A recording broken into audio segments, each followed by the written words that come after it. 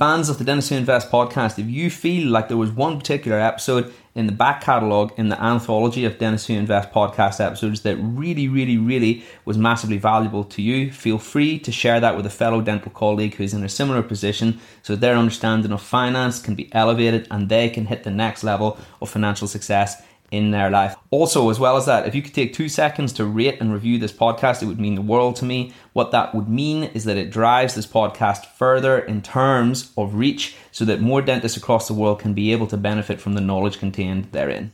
Welcome to the Dentists Who Invest podcast. What's good, everyone? Welcome back to another episode of Dentists Who Invest, official podcast hosted by myself, James Martin.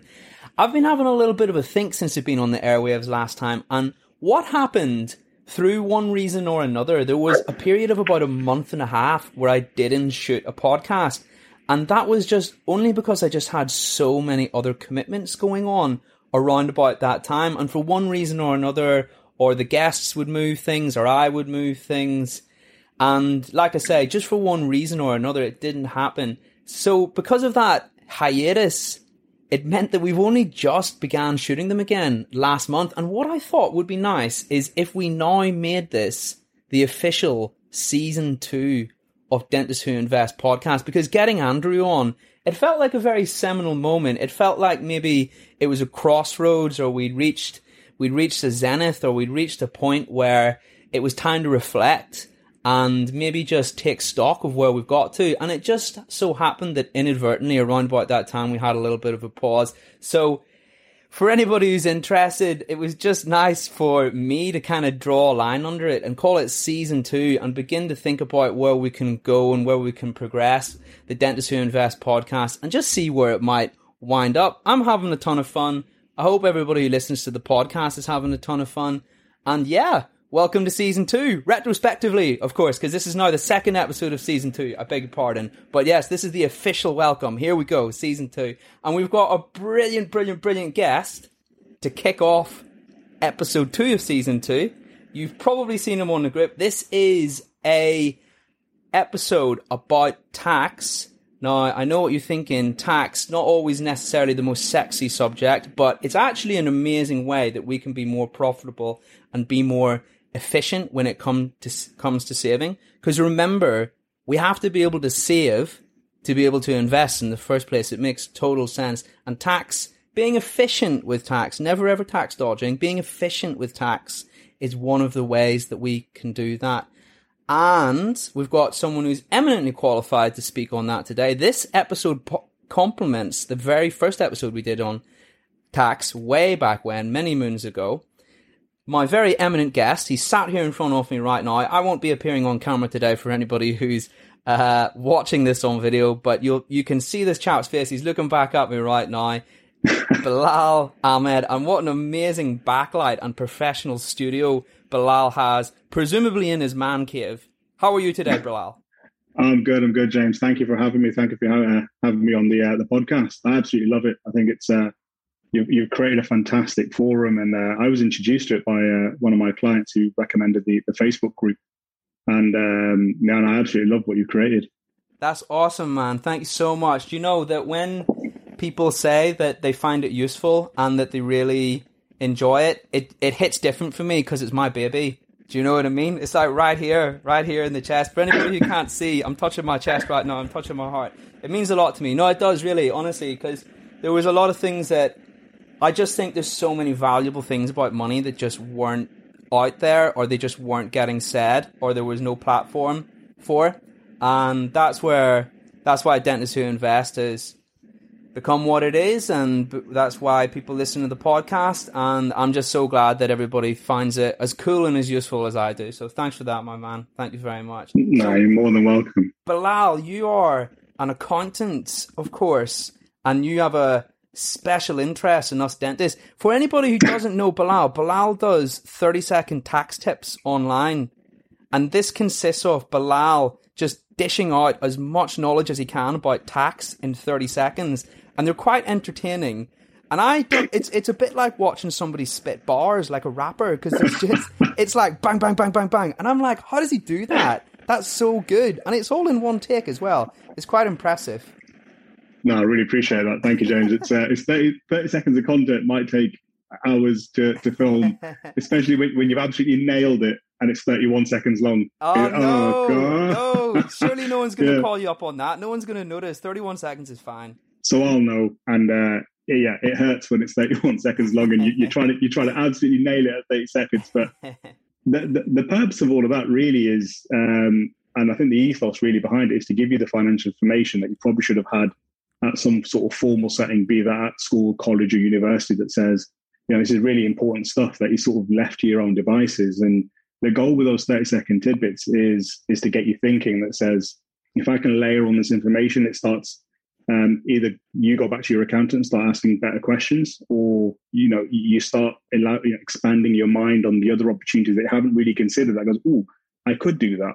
And then these are the things that you need to know. And that's really the goal for all of that says, there's only so much information I can put in 30 seconds, but it's to really get you thinking. And that's what I'm striving to create with that. So this is a good format for me, because, there's only so much I can get in 30 seconds, but now you give me many 30 seconds where I can start going to detail into some of the concepts. And I think that the goal today is to really take you on a journey of the tax side of things. So we're trying to take something that's quite depressing and quite expensive and make it less expensive, and take you on that journey as that, you might be at different parts of where you are in that journey, but I think it's most of it will be relevant to everyone that's listening, but it might not be relevant to you now, but it might be relevant in 5 years' time. And if I can impart that knowledge, then I'll be really happy with that.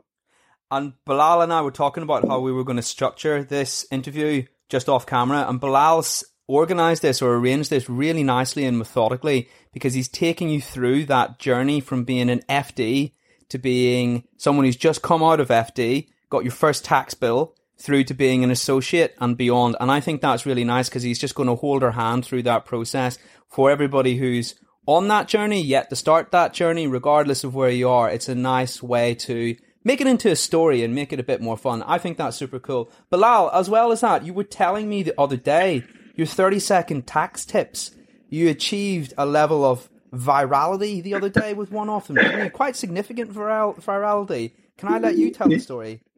Yeah, so I launched them on TikTok on Instagram, on Reels. So I think one on Instagram is currently at 105,000 views, which is phenomenal, really. Whoa. And then so I'm quite happy with that one. And I think it's kicking off onto the other ones as well. So I'm noticing quite a rapid increase in the views on almost all the other videos. So people are watching, and they're clearly going through the feed, which is quite encouraging, which is quite nice. So that's a pinch yourself moment. Come on, right there. That's awesome, man. Yeah, it's it's very nice. It's when I first started seeing the numbers rise, I was like, well, all right, it can't go any higher than that. Then it was at 10,000. I was like, right, it can't go any higher than that. Then it was at like 15,000. And I was made up with 15,000. Then it went up to 20, 25. Then it 50,000. I think it created something like 1,300 new followers as well, which is fantastic. So I'm still dipping my toe into the social media thing, but it's no, I'm enjoying myself. That's awesome, man. That's really cool. Well done. Thank you. Well done. Thank you. What was that on, out of curiosity? I know it was on tax, but specifically.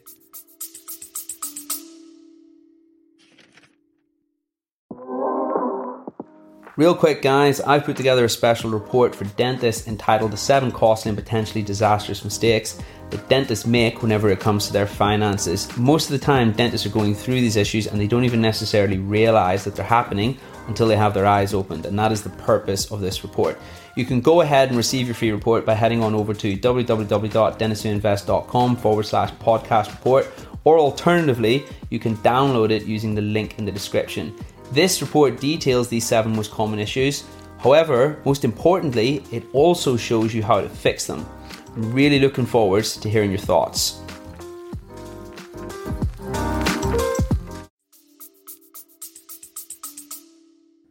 I think it might have been the 130% super deduction off the top of my head. I think it might have been the 130% super deduction. And then the other one that's doing quite well at the moment is sole trader versus limited company. Awesome. The power of the internet. How cool is that? You know, I had a similar story, not quite to that level, but I made a video ages ago on the best books to read for someone who was starting out their crypto journey. And I made this video, and normally the YouTube video, it's not really where the bulk of the traffic is for Dentists Who Invest, not by a long way. If anything, I just put them up as a token, really, I suppose, to maybe build a YouTube channel for someday. And normally, for context, they maybe get 100 views if they're lucky. And this thing got like 5,000 views, and wow. it just kind of took off. And I searched best books to read on crypto, and it was the first one that came up. And I just feel like it came along at the right time, and there was no one else who'd really thought to make a video like that. But it was just interesting, really. It's not quite to the same level as you, but it's the sort of thing I've noticed. Sometimes you make content and you think, okay, here we go.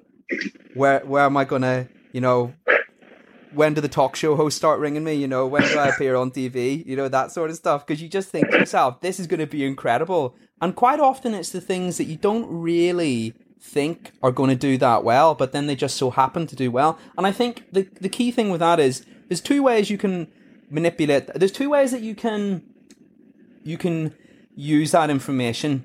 You can either be someone who's incredibly, incredibly succinct and clever about understanding exactly what it is, what people want. And you will need that to a degree.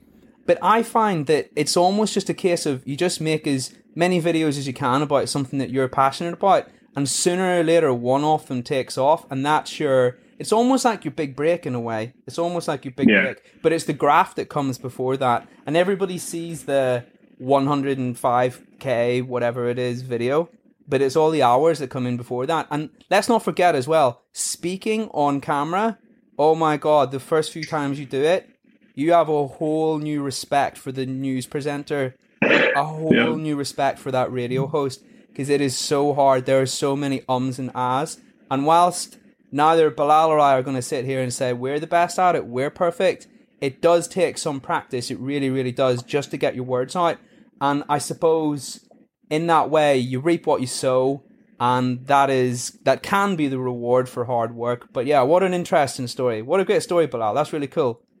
No, I appreciate that, James. Thank you. Just to remember, you appeared on Dentists Who Invest podcast. Remember, I played a part in making you famous when you hit the big time, okay? Definitely, but it'll be, you're absolutely right with that podcast. You think like you made something like 30 seconds, this is going to do numbers, this is going to be phenomenal. I better put DM for inquiries in my bio because it's all going to absolutely smash up. Exactly. But then you get 200 views and then, so that's where you are. It'll be the most random one that takes off. But yeah, no, you're absolutely right. No, it's an interesting journey. So let's see where it takes us. But, I've heard others say that as well, that it's the most random thing that you never really think about. And I actually forgot that I made that video until I think YouTube sent me an email and said, congrats on your first X number of views in a video. And that just caught me off guard entirely. But yeah, 5K compared to 105K is nothing. So hats off to you, my friend. No, I appreciate that. Thank you. Cheers. Hats off.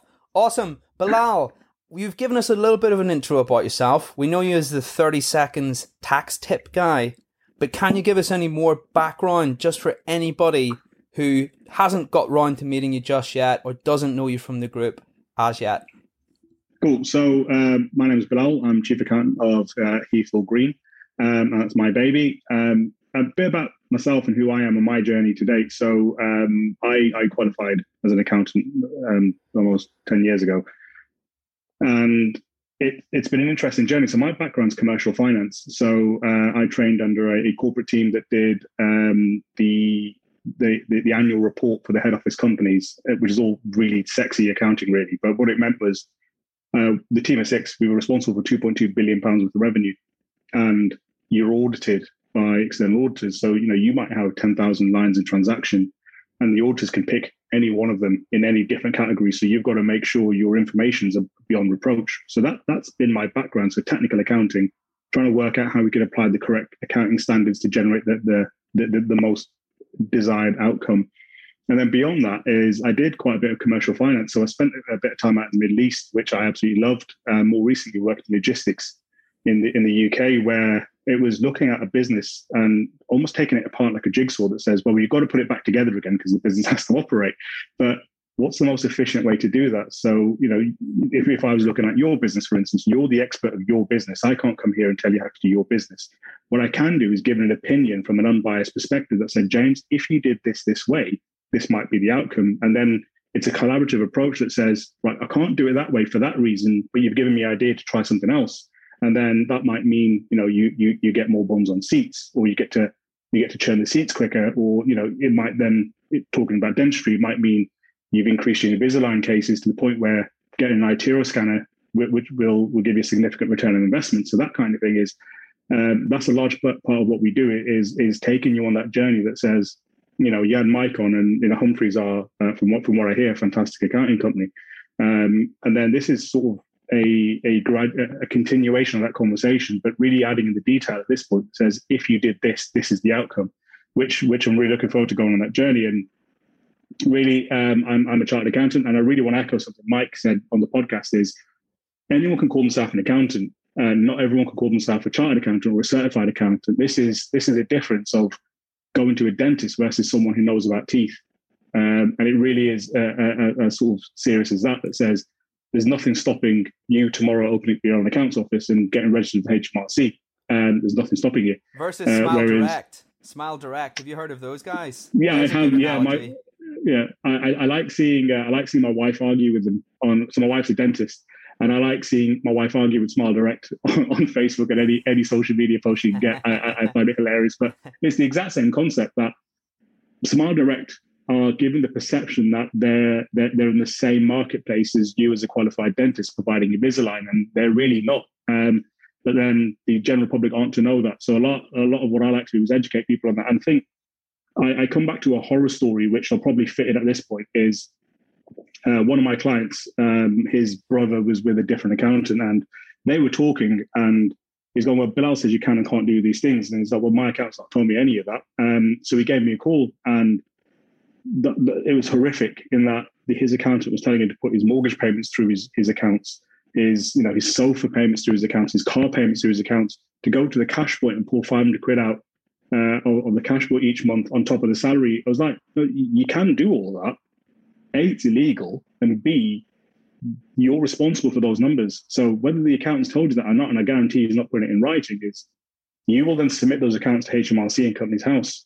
You as the director, you as the owner of that business are responsible for those accounts. So unless you can prove he told you to do that, the onus is always on you to do that. So luckily he hadn't submitted anything yet because it was within the right time frame, and we were able to correct everything. And you can do that. And I think that takes me neatly onto my next bit that says tax avoidance is illegal. You can serve jail time for that. It's fraud. Whereas tax planning is an entire industry, and that's the industry that I operate in.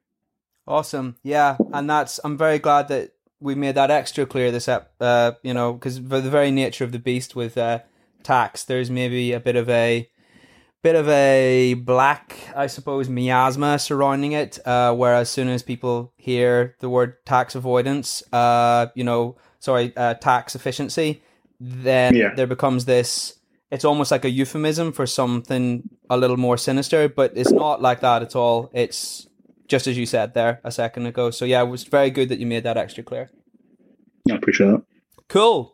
Excellent. So you've given us a little bit of an intro about yourself, and the next thing we had on the agenda, we sort of touched upon this earlier. I was mentioning about the listener's journey as a dentist and how their relationship with tax evolves over time. Now, we all know that as you're a foundation dentist, that you start out that you're salaried, and that means that naturally you don't have to worry about squaring up your tax returns at the end of the year, because generally that service is provided for you via the accountant of your dental practice in which you work.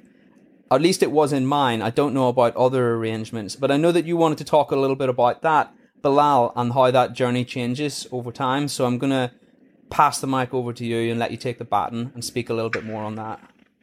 Thank you. You might have to jump in at some point because I will talk for England. If it was an Olympic sport, I'd smash it. That makes two of us. This might work quite well then.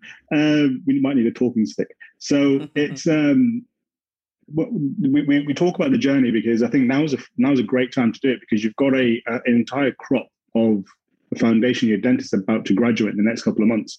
And it might sound quite biased and quite selfish to say it, but get an accountant as early as possible, or at least speak to someone, because Mike said it before, he doesn't charge for an initial conversation. I don't charge for initial conversation. It just says, we're happy to have that conversation. So have that conversation as soon as possible. But if we talk about that journey and what it looks like, really from sort of seed to branch, and then the fruit on the end of that is, as a foundation year dentist, your first year is employed. So you get a pay slip, you paid monthly of the tax and the national insurance, and any deductions are taken care for you. But what you'll find is when you qualify your foundation, you're actually straddling two tax periods. So the tax year runs from the 6th of April one year to the 5th of April the following year, and you complete your foundation year at the end of August.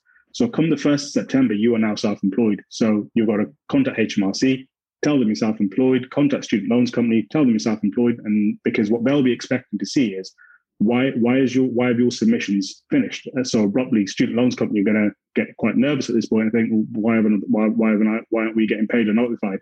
So you'll probably get written to if you haven't done that already. Now, a lot of this is don't get alarmed by HMRC. Because I think a lot of people have this aversion, like you say, you start talking about tax and people think, well, I don't want to get myself in trouble. There's a massive window of opportunity, and we talk about this in a bit more detail, what your timeframes are.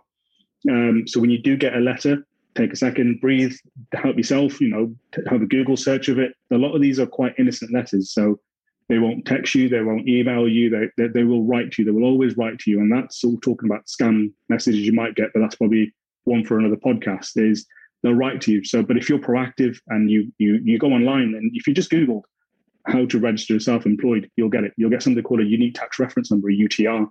And that's what you then need to submit your self-assessment. That then also notifies the Student Loans Company that you're now a self-employed person. So they're now not worried because they know they're going to get their tax paid. So in that foundation year, you were salaried up to one point and now you're self-employed. So you're self-employed, which means you're getting your money gross. So by gross, I mean they've taken out whatever they want to take and you're left with your pre-tax number, which you can knock off your expenses off. Let's ignore the numbers for now. Let's get to the end of April or the end of March, and then the tax year ends on the 5th of April. So we're now at the end of your first tax year. So what generally happens at this point, and this is a good note because a lot of the first year dentists that I get on don't keep these records. So what you want is either your last payslip, and definitely nudge your employer to say, please make sure you send me my P60. Your P60 is a summary of all the income that you've earned, and that's really important. Reason being is when you go to do your accounts, you can either do them yourself, you can go to an accountant, however you choose to do it, is you almost ignore the taxes you've paid already. You look at the full year to date and say, in this tax year, this is what I've earned entirely. You then take off your 12.5K tax-free allowance, netting off all your expenses and whatnot, leaves you with what we call a taxable profit or the taxable amount. From that, we then work out your national insurance, your income tax, and any student loan payments, and then that gets us to an amount. We then knock off the amount you've already paid. You're worried then because you thought you're going to pay tax twice. So we look at the whole picture, then deduct everything you've already paid tax on, and that leaves you with a balance in payment. That then is paid up to HMRC by no later than 31st of Jan the following year. What people think is, if I submit it today, it might be end of April, I have to pay it now. You don't. Everyone still gets the same payment deadline. So I always encourage people to submit as early as possible. You know exactly what you've got to pay and when you've got to pay it, and then you're good to go.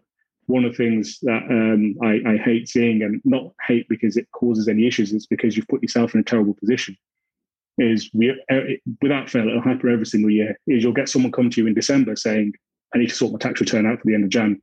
And they're dead nervous at this point because A, they have no idea how much they've got to pay, B, even if they've got the money in the bank account, or C, what they can and can't claim. So it starts getting quite nerve-wracking at that point for someone that says, well, you're the master of your destiny at this point. It says, if you're in control of that conversation right at the start, find yourself a good accountant or do it yourself, get yourself a good bit of software, however you choose to do it really, is you'll always know what that number is at the end of Jan. And then you then go forward at that point.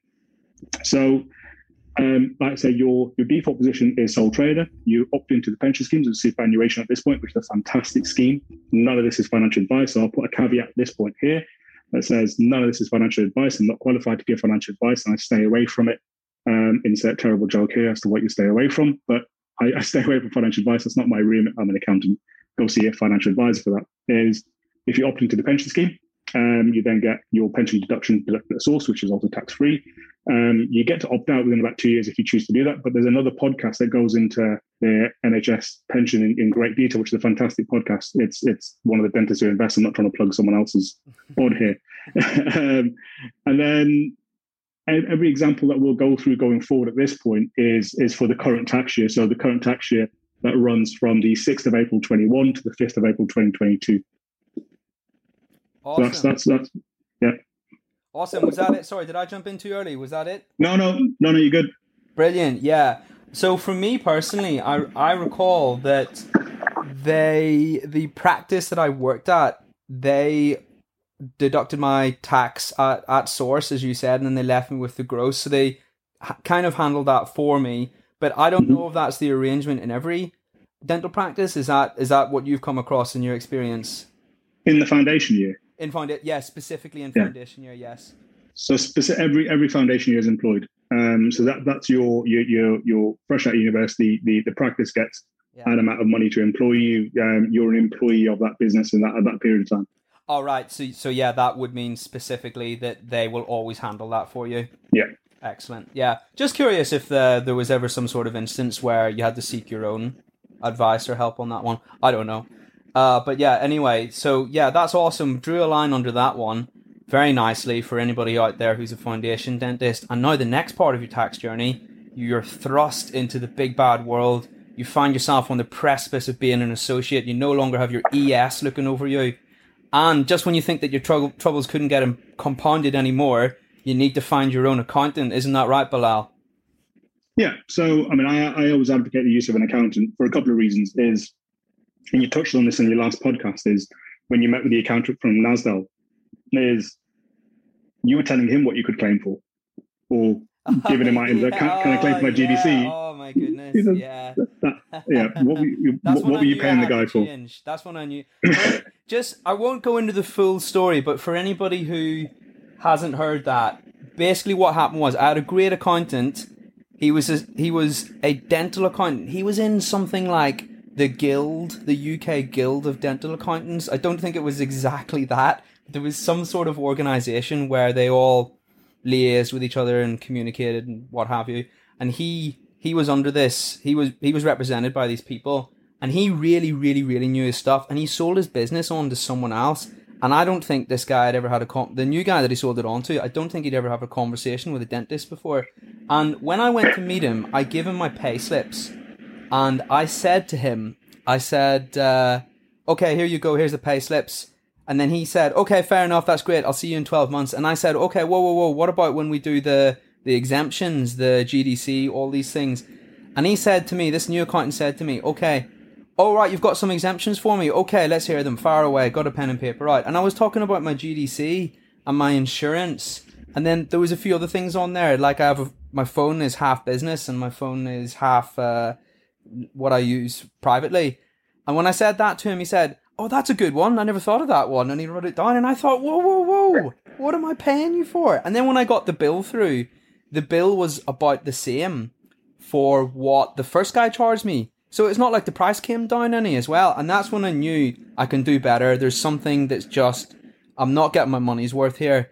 And that was actually one of the seminal moments that made me think I need to take more of an interest in my finance, because I feel like it's not quite adding up. This is not how it should be. There's something that I can do to improve this. I need to take this into my own hands. So I'm glad you brought that story up. That was a seminal moment for me, Bilal. But yes, not to steal the baton from you too much in terms of speed. No, you're absolutely fine. I've had more than my fair share now. I'm going to throw it back to you, my friend, and we're going to just delve into that next part we talked about. It's a great story. So on that journey of whether you should get an accountant or not, I mean, that's a great example of probably why you should get an accountant. I mean, another example is I had a client, and I use this anecdotally, is they gave me the same scenario, which is these are my expenses. This is what I've earned. Produce my self-assessment. So, well, let's pump the brakes a second. We've got time, and the way I like to do it, I run it through a bit of software. What that software does is it takes a live bank feed So I get to see all your bank transactions. I don't get access to the bank account. It's just a digital bank statement. But then I know what I'm looking for. So the reason why I specialize with dentists, there's specific nuances with working with dentists, working within proximity to the NHS, things like your superannuation, your AIR, whether you get the maternity benefit or not, so on and so forth. There's quite a lot of complexity that comes with this, which is why I choose to do it. But then I know what I'm looking for because, when you've done it hundreds of times, you know exactly what you're looking for. So I'm looking for your indemnity and things like that. And then by looking through the bank transactions, I might see something where you bought something for $2,500 through Currys. I'm like, James, what is this transaction through Currys? And you go, oh, I bought a camera and some lenses and I use it for work to take pictures. Well, do you use it for anything else? Or do you use it solely for business? No, I only use it to take pictures of teeth. Well, that's a great hobby to have, James, and more for you. But then ultimately, that can, if it's part and part, you're a photographer, you're a hobbyist, and you use it for work as well, then we can claim a proportion of it. And an example is I was able to reduce someone's tax bill by £1,800 based on what they'd given me versus what I do. And then we take that same approach. So, going back a step and saying my background is working with large corporates, is I take that same approach to your business because the mechanics of how a business works and operates doesn't change. It's just a number of transactions that go through it. Complexity might change, but the basic mechanics stay the same, which means if I'm doing your accounts digitally throughout the year, it does a couple of things. Is A, you get visibility of how much you're earning. So it's never a guess. You know what your tax estimate is going to be as the year's unfolding. So you know how much you have set aside. And then what I like doing is giving people sort of worst case scenario that says, look, put away a third of your money, and then going through the example and saying, well, how much have you got in your tax account? And they'll say a number. Well, you don't need all of it. And then that's a great story for them to have. And it's sort of spinning that as a positive story, as opposed to not knowing what that number is and not knowing even if you've got enough to do it. So first system comes, you're now a full-blown associate. Congratulations. And now you're in the big wide world and you're sort of dealing with yourself at this point. And the first, I think the general educational point on this is, and I said it before, is the accountant's not responsible for your numbers. You're responsible for your numbers. So if you're not sure why the accountant put together what they have, ask them. You've paid them for a service. Ask them for every single line, what makes up this number? How have you risen to this number? Because it's ultimately you have to sign that off. And again, the way we do it is I don't want you to send me bits of paper because I hate bits of paper. Is we're fully digital. Is we set one-to-one calls where we'll go through the numbers and we'll go through a sign-off call that says, are you completely confident and comfortable with what we've done, why we've done what we've done? And I think that then gets us to the tax computation side of things that says, well, what are my tax bandings? Because one of the most interesting ones I get is, well, once I hit 50K, I'm going to get taxed 40%. Well, yes, you're right, but you only get taxed on 40% on anything over 50K. And that's how the bandings work. So just sort of going through this in a bit more detail is the first £12,500 that you earn is tax-free. It's called your personal allowance. Everyone gets that. And that's on your pay slip. So when you get your tax code, and it's currently 1257, it's 157, I think, 1257. So you just multiply it by 10, and that's your number of your, so multiply 100, that's your tax-free code. So sometimes if you look at your payslip and you've got something like 3089L, you can contact HMRC and they'll tell you why your tax code is what it is. So it's always worth finding that out. One thing I massively advocate is set up your government gateway. So your government gateway is how you can access the HMRC online yourself. So even if your accountant submits it, you can have access to it. It's really important having that because when you want to then go apply for a mortgage or something like that, you need copies of something called your SA 302s, which are confirmation receipts of your self-assessment. So your mortgage lender will ask to see that. So that's really important to really set that up at the start because what you don't want to be doing is waiting for codes and access codes and seeing if the information has been loaded when you really need it is stay on top of it. Go. So that's the first £12,500 is tax-free. Then up to 50K, you pay 20% tax. Then from 50K to 150K, you pay 40% tax. Then anything over 150K, you pay tax at 45%. And those are the bandings. Then you get national insurance. So when you do your self-assessment, and I'm going to assume for this that you've got a student loan, but you can factor that in however you want afterwards, is that's your income tax. So that's your 20%, 40%, 45% bandings. Then you've got national insurance. So national insurance is really important because that's what contributes to your state pension. So you've got to make 35 years worth of qualifying payments, then get your state pension at the end. So up to 9,500-ish grand, there's no deductions. Then over 9.5 grand up to 50K, it's 9%. And then after that, it's 2%. Then you also pay an additional banding of national insurance, which is £150. Every sole trader pays that. It's just, it is what it is. Then you've got your student loan. Now, this is always a strange one, this is, because when you do the computations for sole trader versus limited company, you've got to make it clear that your student loan shouldn't really be considered a tax because that's money you've borrowed and that's debt repayment. But if you're a plan one, you get 9% deducted after everything over about 19.9K. And then plan two, which would be most people that are graduating now, which will be, well, probably everyone that's graduating now, is it kicks in after 27.3K, so £27,295. Anything you earn over that amount is you get a 9% deduction. You pay that at the same time to HMRC. You pass that on to student loans company using your national insurance number. So that's how they track it. And then we'll work out the calculations as to whether sole trader or limited company is the right option. Is you'll pay slightly less student loan, but it also just means you're paying less back towards the debt that you've got to pay back overall. So when we go through the examples later down the line, I remove that. So you've got a like-for-like cash example. And then when is tax due? So like I said before, your tax year runs from the 6th of April one year to 5th of April the following year. And this is solely for sole trader. And then your taxes due, your payment of your taxes due by no later the 31st of Jan the following year. So using the current example, tax year started on the 6th of April 2021. It ends on the 5th of April 2022. Your tax is then due by no later the 31st of Jan 2023. So those are some, and this is what I was saying before, is that there's always time. Just don't wait for December 2022 because it'll be, the accuracy then suffers, but jump into it as soon as you can. And going back a step is, I keep going back and you go forward at some point, is engage with an accountant as soon as possible because you can't change what's happened. So if you get to, December 2022 and you realize, oh, I could have saved a shed load of cash if I was a limited company, or if I operated via a limited company, nothing can be done really from that point backwards because you can't change what's happened. The company didn't exist and you got paid into your personal bank account. It's only from that point forward, which is where effective tax planning comes into it. And that's really what we do is, we look at your accounts in real time. And if in your foundation, I've got one example at the moment where the guy's absolutely smashing it. And, we're talking sort of 15, 20K a month. And he's just come out of his foundation, your first year associate, and it's all private income. And you think, well, right now's a great time. So we managed to get it in before the start of the tax year so we get some maximum benefit going forward, which is why being proactive, engaging with someone can save you quite a lot of money going forward. So what we've got here, James, is we've got some detailed examples. So slow me down or jump in again where if you think it's worth going over this at certain points. But what I've got here is what your total deductions would be at different income levels. Yeah, sounds good. Let's make it tangible. That sounds good. Yeah.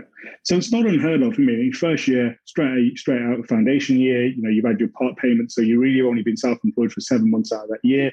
Is total income for the year 50K. So as a sole trader, 50K, you look at 7.5K income tax, 3.8K national insurance, and again, student loan, if you've got it, is another $2,000, which means you've got a total to pay of 13.3K. Now, it's a slight misnomer because when you pay your tax at the end of the year, so in this example where we said your tax would be due 31st of Jan 2023, you've also got to pay towards next year's tax as well. So it's brilliant. Why wouldn't I want to pay my tax early? Fantastic. Take more of my money. It's like the phrase, the Futurama, take all my money, the meme there. So you then pay half towards the following year's tax. So if your tax bill was £10,000, you pay £10,000 total deductions, and then you pay $5,000 towards next year's tax. And that's along with that payment, so that's 15K. And then you come to the 31st of July in the same year, you then pay another payment towards next year's tax. So your first time you pay tax, it's going to be a bit painful because you're paying half of next year's tax along with the tax that you've got due. And then in about 6 months' time, you're then going to pay towards next year's tax again. But it always means when you come to the end of that year, you've already paid it. You're just paying the part payment towards the following year's tax, and you're sort of prepaying it. It's a good position to be in, but it's one to be massively mindful of. Is again, if you've waited and not spoken to an accountant, not into that's going to come as a massive surprise to you because that's a lot more money than you probably didn't have set aside. So at 50K, you've got a total of 13.3K to pay, and that includes 2K student loan. So if you don't get student loan, just knock $2,000 off that. But in most cases, I think people do have a student loan. And at 60K, you're now paying $11,500 income tax, 4K national insurance, and then 2.9K student loan. And then that's a total of 18.4K. Now, the reason why I put 60K in is not because it's an arbitrary number. is because you're now at the 40% tax banding that says that £10,000 you went over. So at 50k you paid 7.5 grand tax. At 60k you paid 11.5 grand tax, which is £4 grand more. Which is because at £10,000 times 40% is 4k. So that's why that increases. Your national insurance doesn't jump up as much because you've now stopped paying the 9%. You're now only paying national insurance at 2% over 50k. Then we get to 100k, so we take that jump. You're now paying 27.5k income tax. This is where it starts getting a bit twitchy. 4.8k national insurance, and then 6.5k student loan. That's a total of 38.8k deducted. Now, we sort of take a pause at this point that says when you start earning over 100k, there's a sneaky tax that jumps in. When we said before, the first £12,500 you earn is tax free. When you start earning over 100k, so for every £2 that you earn over 100k, you actually lose £1 your personal allowance. So by the time you've got to 125k, you now don't get that 12.5k benefit anymore, and you pay tax at 20% on that number, which is about £2.5 grand additional tax. So at 125k, you're now paying 40k income tax, 5.3k national insurance, 8.8k student loan. So that's a total of 51.1k. And again, if it's your first year that you've done that, you've had a fantastic year, but you're also now going to pay 20 odd k towards next year's tax as well. 150k. So the reason why I put 150k in is you've now paid everything at that point, and then you're just before the next banding. So it's 50k income tax. That's a 30-year income god. 5.8k national insurance, and 11k student loan. So that's a total deduction of 66.8k that come out your income. Then at 200k, you lose your personal allowance has gone at this point. You're now at the 45% tax bracket because anything over 150k is taxed at 45%. You've now got 72.5k income tax, 6.8k national insurance, 15.5k student loan, and 9.8. That's a total of 94.8k to pay, which is nearly half of your income gone towards tax, which can be painful. Couple of things to note within this is there are ways to mitigate some of this, and that is to either start employing people. If at this point you want to start employing people to claim an expense. It's interesting how many sole traders don't realize that they can employ people because they think sole trader is just me. I must say, I did not know that. That's interesting. Yeah, you can. I'm all ears. Yeah. So yeah, you can start employing people, and it's right at the end of this sort of train of thought. But there are associated taxes with employment, but you can employ people. How you do that, again, either tell your accountant that you want to start employing people, or speak to contact HMRC, and they'll send you the PAYE code. So much in the same way when you were paid before as a foundation year dentist, your taxes were deducted at source. The same thing applies when you start employing people as well. If they're going to be regularly employed, if you start employing either an apprentice or an admin assistant or a bookkeeper, wherever you want to do, and you pay them regular amounts each month, then you've got to submit that to HMRC monthly as well. But we go through in a bit more detail. So you can do that. And there's interesting parts of this that says, you can really max out your pension.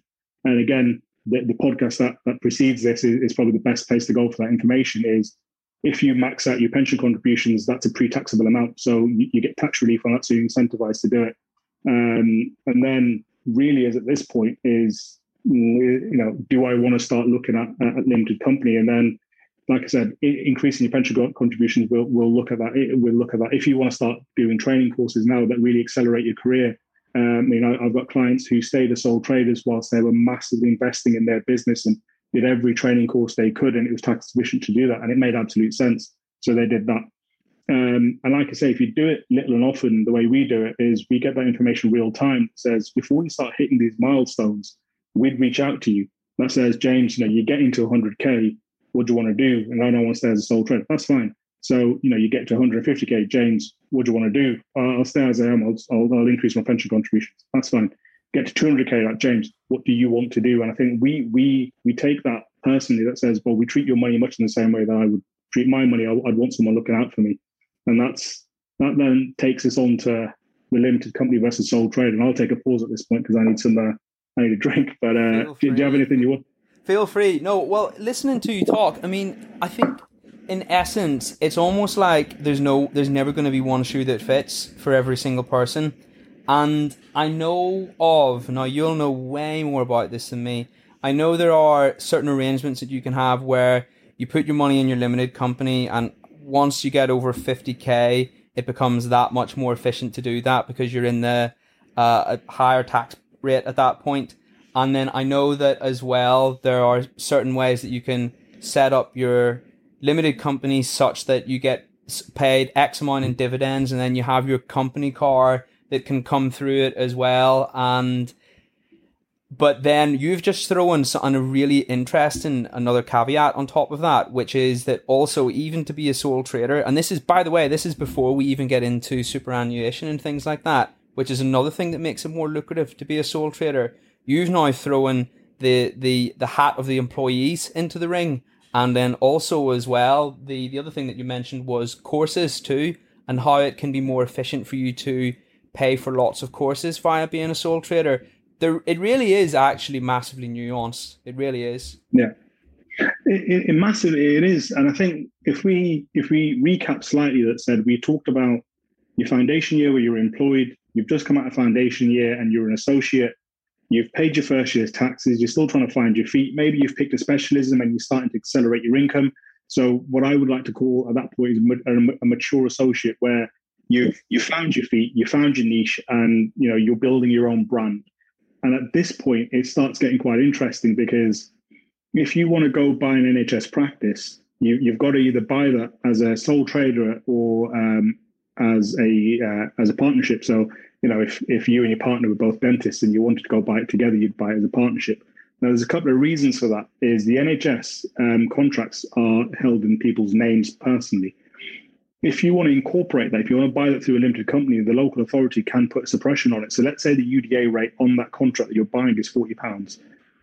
If you want to then buy it through a corporation, they might turn around and say, well, your overheads are lower, your tax rate's lower, we're not going to give you £40 a UDA now. You've now given us the opportunity to renegotiate, and we'll now give you £32, which now you've got to reevaluate whether the tax saving is beneficial. Because if you're buying a dental practice that's, let's say, it's a rundown practice. The principal didn't care about it anymore. It's 200 grand NHS.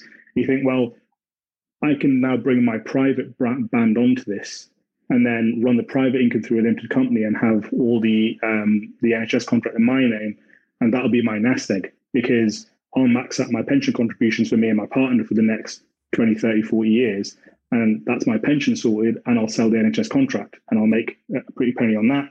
And now I've got all this money, all my private income in a limited company as well. So you're absolutely right. There is not a one hat fits all. There really isn't. Layers. Yeah, layers. It's like in Shrek, does it call it parfait, with all the layers that it comes across? I haven't, but I really like that. That's really good. Very, very poetic and articulate. Awesome. That's a new one from me. Concludes the first half of this 2-part episode on taxes.